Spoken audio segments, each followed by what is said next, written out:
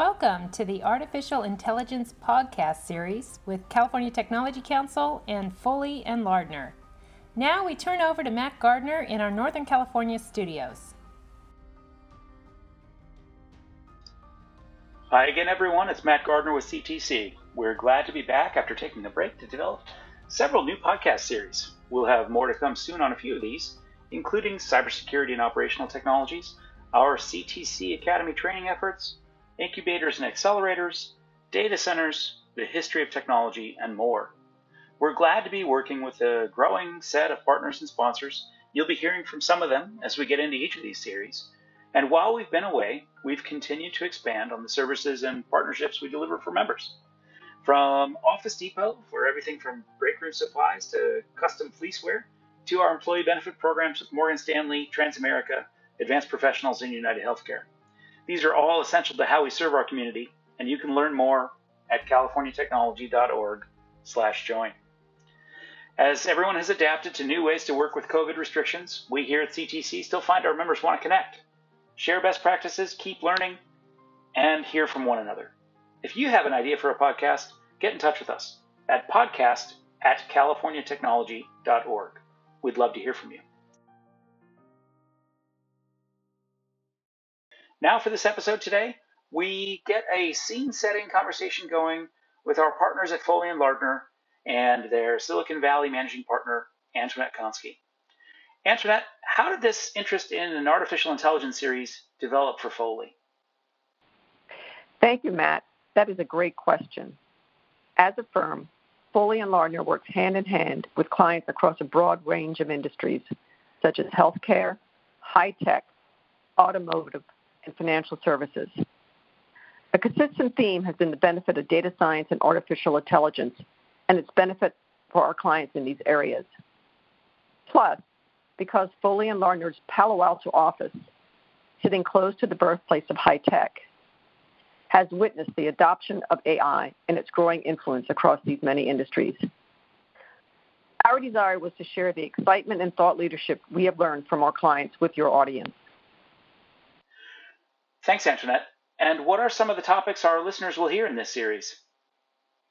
Everyone needs healthcare.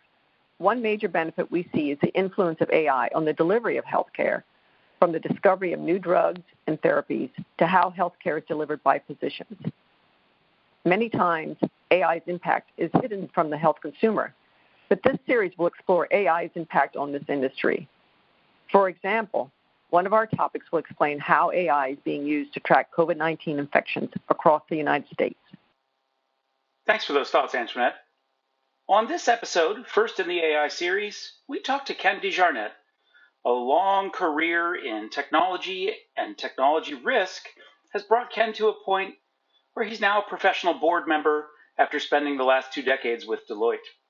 We're going to talk to Ken about how businesses are considering what tools to put to work and how AI can help them make decisions. Here's our conversation with Ken DeJarnette. Ken, thanks very much for taking time with us today. We really appreciate all of your expertise. Can you tell our listeners a little bit about your background and how you've arrived at this kind of position of global expertise?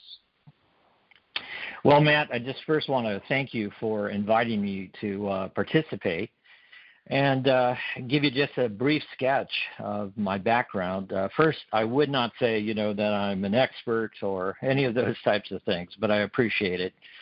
I think, like you, I've lived in various parts of the country. Originally, I was from Montana, but came down to California, went to college, went into the computer business, and I've probably had 3 distinct careers. One that was focused on computers, and the second one was legal. And then eventually I ended up at Deloitte and helped build out the security and the privacy cyber practice that they have. And when I retired from Deloitte, I was the global risk and reputation leader for its advisory business. Today I've been helping boards, including a SaaS business that's called Informer, and also working with some other startups and nonprofits, and hopefully I'm going to do a little bit of teaching in the area of ethics. Well, that's an interesting combination of things. You mentioned Informer. Of course, our Clean Acres initiative would be very interested in their work. Can you tell us a little bit about what they're focused on? Yeah.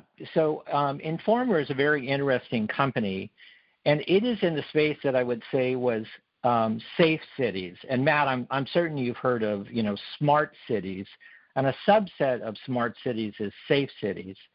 And we're really focused on public safety. So when you think about fire and 911 and police, and really helping them manage their personnel from a scheduling perspective.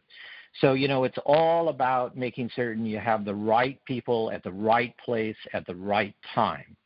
And it's an important, thing that we do, and we do it because, of course, they support us, and so we want to support them.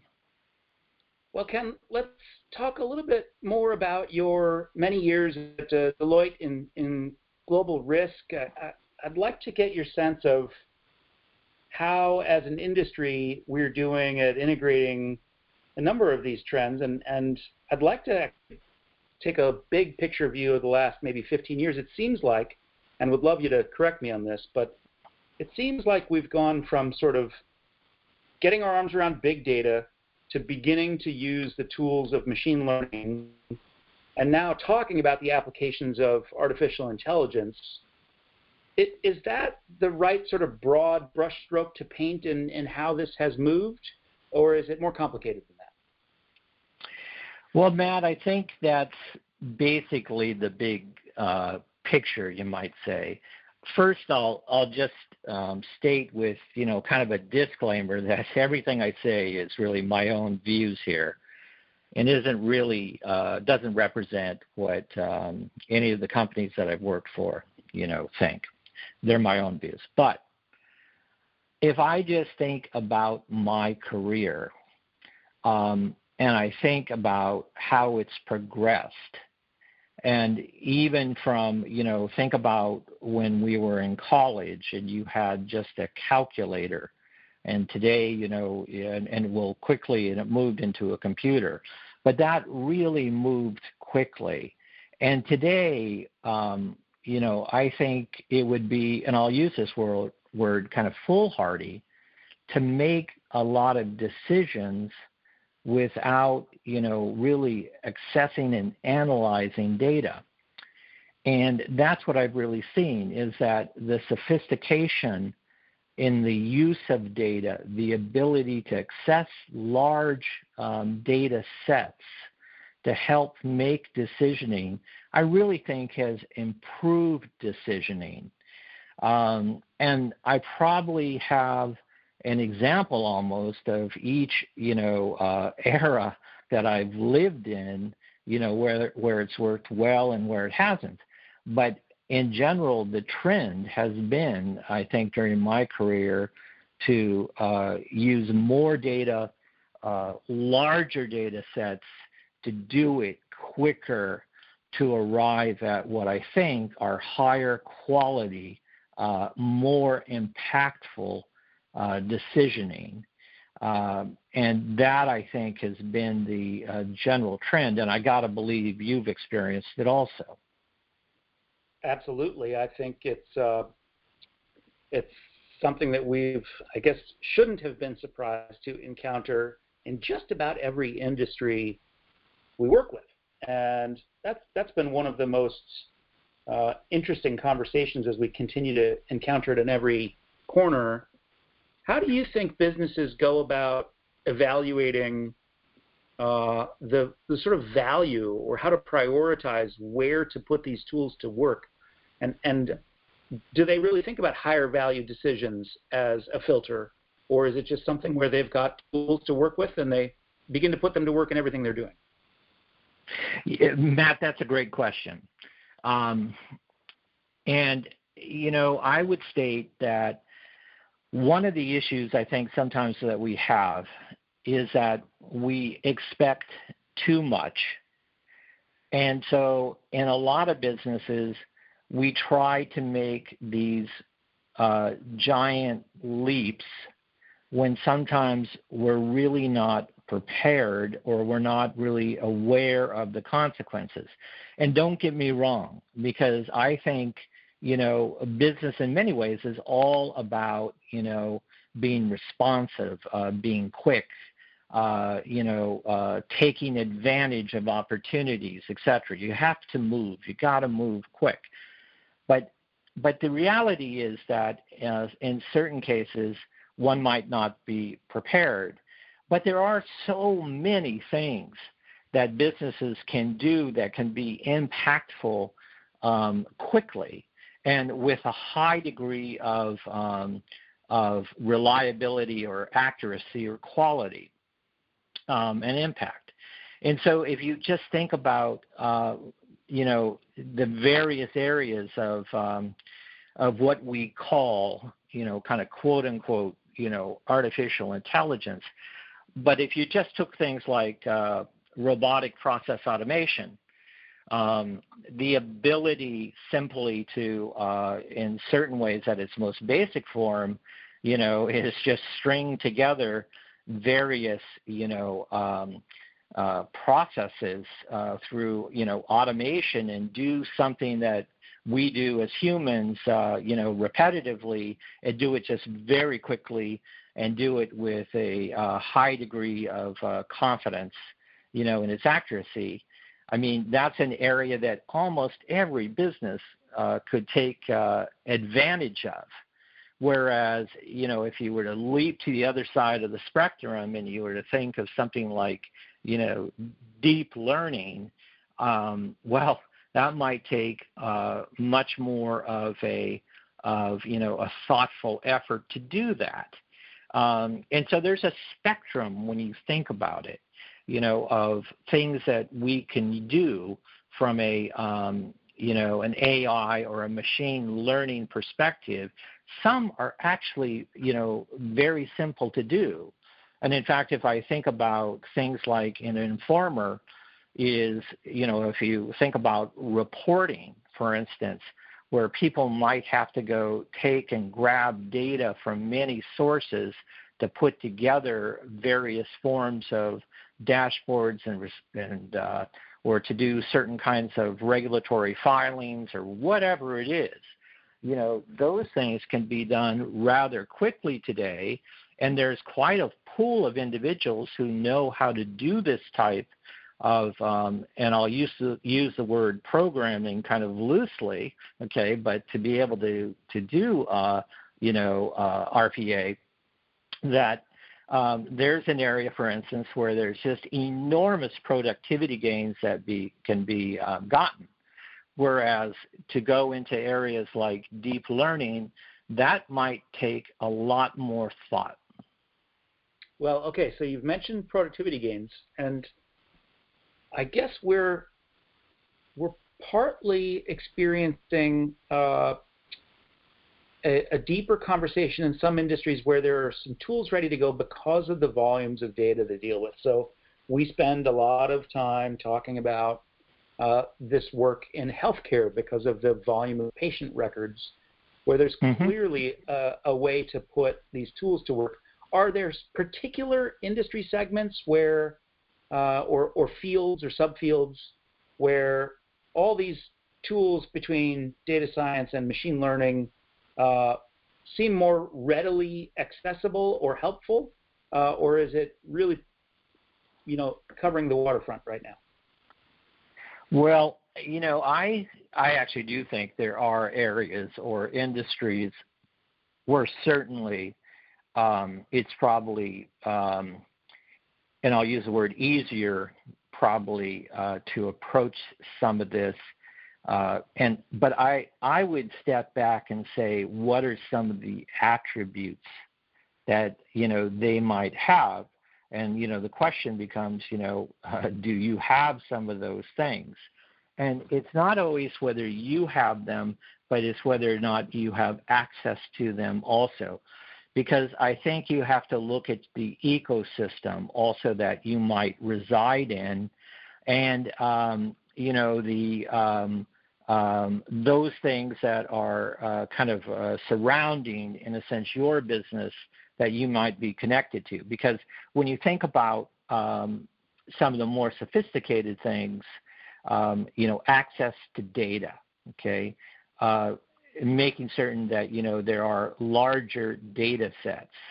And then you're getting into issues, too, that have to deal with everything from, what's the quality of data, what's the suitability of data in terms of what we're trying to do, what are the types of scenarios that we have, et cetera. And so if you think about those kinds of things, certainly you begin to think in terms of things like, financial services. I think, you brought up healthcare. There are elements of things like government. And then there's also, when you think about the, IoT, and you think about, particular devices, okay, in a sense. So you think about, like automotive and an automobile, okay. You think about, and now I'm making it up because I'm not a healthcare expert, but I got to believe radiology, imaging, and, all those types of things. And so, but I think a lot of this comes down to, is attributes. And, when you're thinking about this type of thing, I think as a company, you need to think about, what data do we have, and what is the, what access to it, what can we do with that data, what should we do with that data? Those are key things. Like, you wouldn't think that somebody like an informer, perhaps, that this would be all that applicable. At least some people may not. But certainly, when you think about scheduling data and years of scheduling data, and the ability to understand various sizes of organizations, various different types of organizations, and what has their need been, and when you think about the various contracts that they may have and the rules, all these things are, tell you that this is a data-rich environment that one can take advantage of from a value proposition to everyone's benefit. The benefit of the user, the benefit of the, and in public safety, of the municipality and the people they serve, and even the business, the benefit of the company that provides it. But I think it's and hopefully this makes sense to you, Matt, but I think it's kind of what are the attributes that, provide the opportunity, and then is the entity or the company willing to seize that opportunity today, and does it have the right resources and types of people and, to take advantage of that. And that's what's so exciting. So, Ken, one of the things that seems so important is the context not only of a company's culture, but of an industry's culture. And so if we look, for example, at the automotive industry, one of the things that we can see is that just as far back as 20 years ago, if you were to go to the big SAE show every year, you would have found that the culture was about reducing weight in parts and incorporating aluminum parts into the engine and that sort of thing. And now, today, if you were to compare SAE and the Consumer Electronics Show, there's almost no difference because of the culture of the industry becoming a technology-based industry integrated with, the car as a platform and a data generation, an integration platform as well. So, in your experience, how important is the corporate culture and the industry's culture on top of that? So, Matt, I think that's a great question, and I'm one of these people that believes that culture is all important. And, how you set up that culture is, and it's not set up, I guess, but it's what's ingrained that, is just so critical. And it's so funny that you bring up the example of, the automobile. is because when I was younger, I worked for GE. And, at GE, I think we had, in those days, it was an amazing culture, and it was all about innovation and, taking advantage of, technology or innovation and creating value, adding value all throughout the process. And I remember being in Detroit once and sitting there in a meeting where, they had a vision of a car that was made principally from, in those days, plastics and ceramics. And, that vision to varying extents probably came to fruition, but it was all about innovation. And I think as you move forward, today, the same thing is actually occurring. It's just different in the sense of today we think in terms of things like, data. How can we take advantage of the data?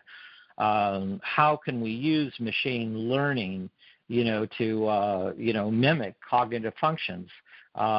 These are all the types of things that today people get excited about and are trying to do. And what you want to have is a culture that fosters that looks forward and is not necessarily stuck in the past. And even if you look at the automotive industry today, you really see it. And you see, things like a Tesla coming into the marketplace, and others who are, helping to bring up the whole automotive industry. But the key is you've got to have a culture that is willing to embrace change.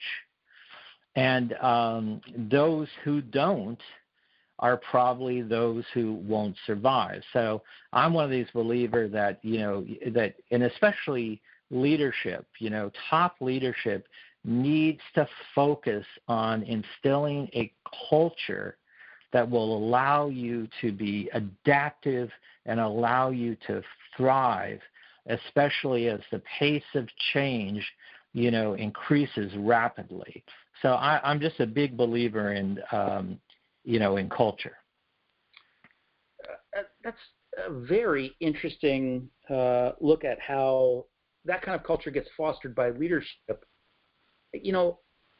I want to ask you something related to that about the types of cultures that seem to produce forethought. And the question I have for you, I think, is about the VA. And the reason I want to ask about the VA is they, of course, were very thoughtful a long time ago about storing longitudinal patient outcomes data.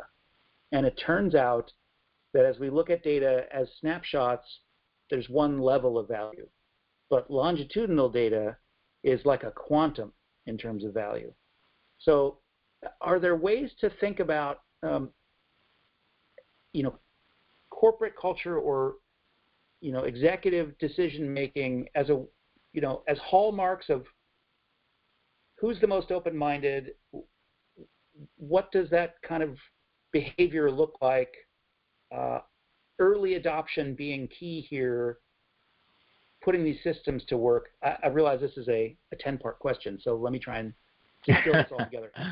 What are the traits of the kind of management culture that is willing to examine these things and think forward to consider how these systems might change their work?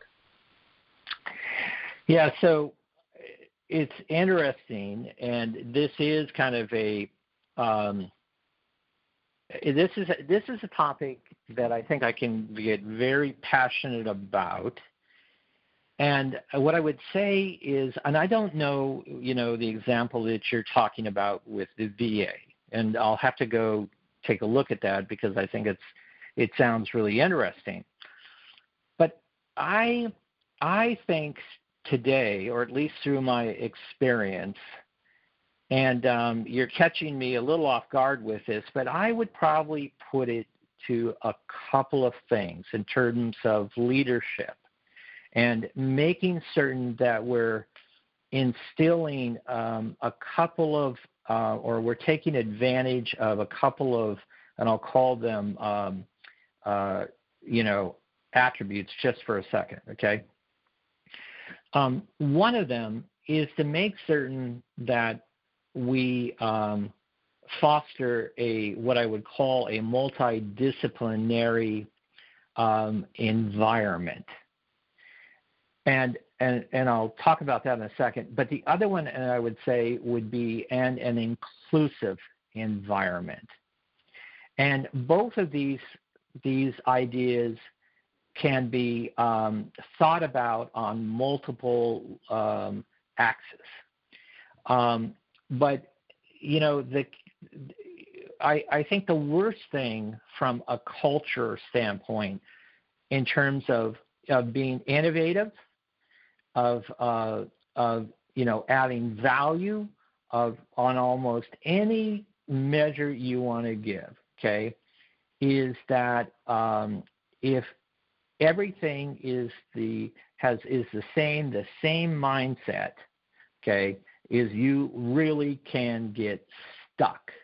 You can get stuck, or you can make bad decisions, etc. And it's this thing of trying to bring in various perspectives and bring in various, you know, disciplines. Like if you think about reimagining, you know, how something gets done from a business perspective, a lot of times that, you know, if you have people who have only done this the same way, you know, for years and years and years, and you foster that, then, you know, it's kind of hard to see how you're going to actually do something differently, or you're going to be able to take, you know, advantage.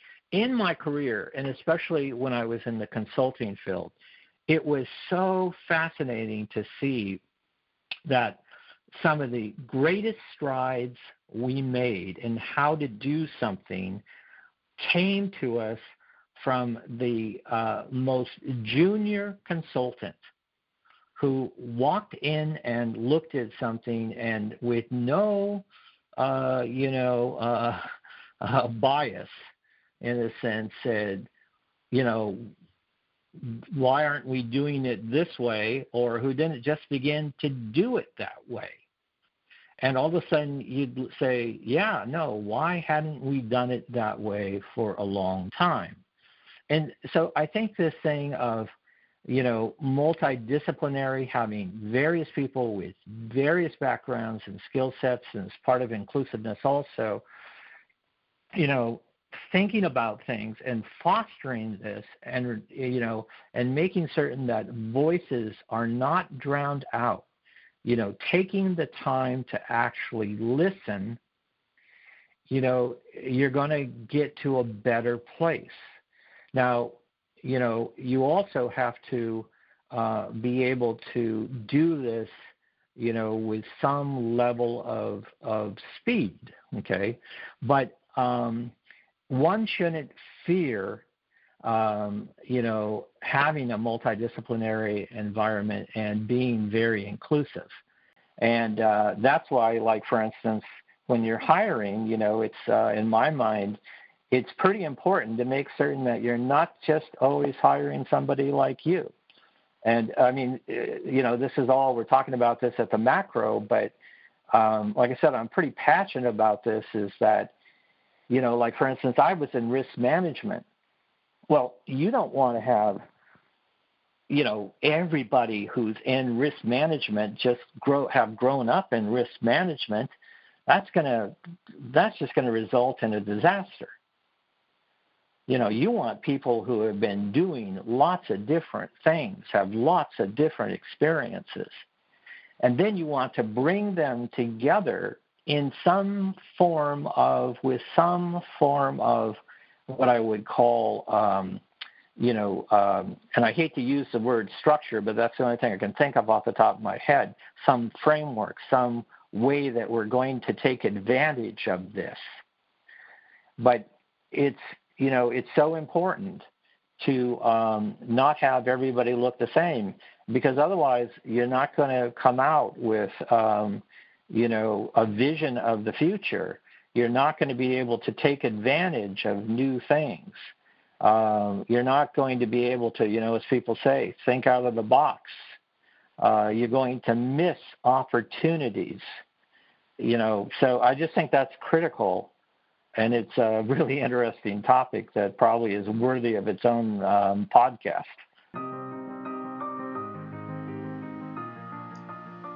Thanks so much to Ken DeJarnette. On our next episode, we'll finish our conversation with Ken on AI and business decision making.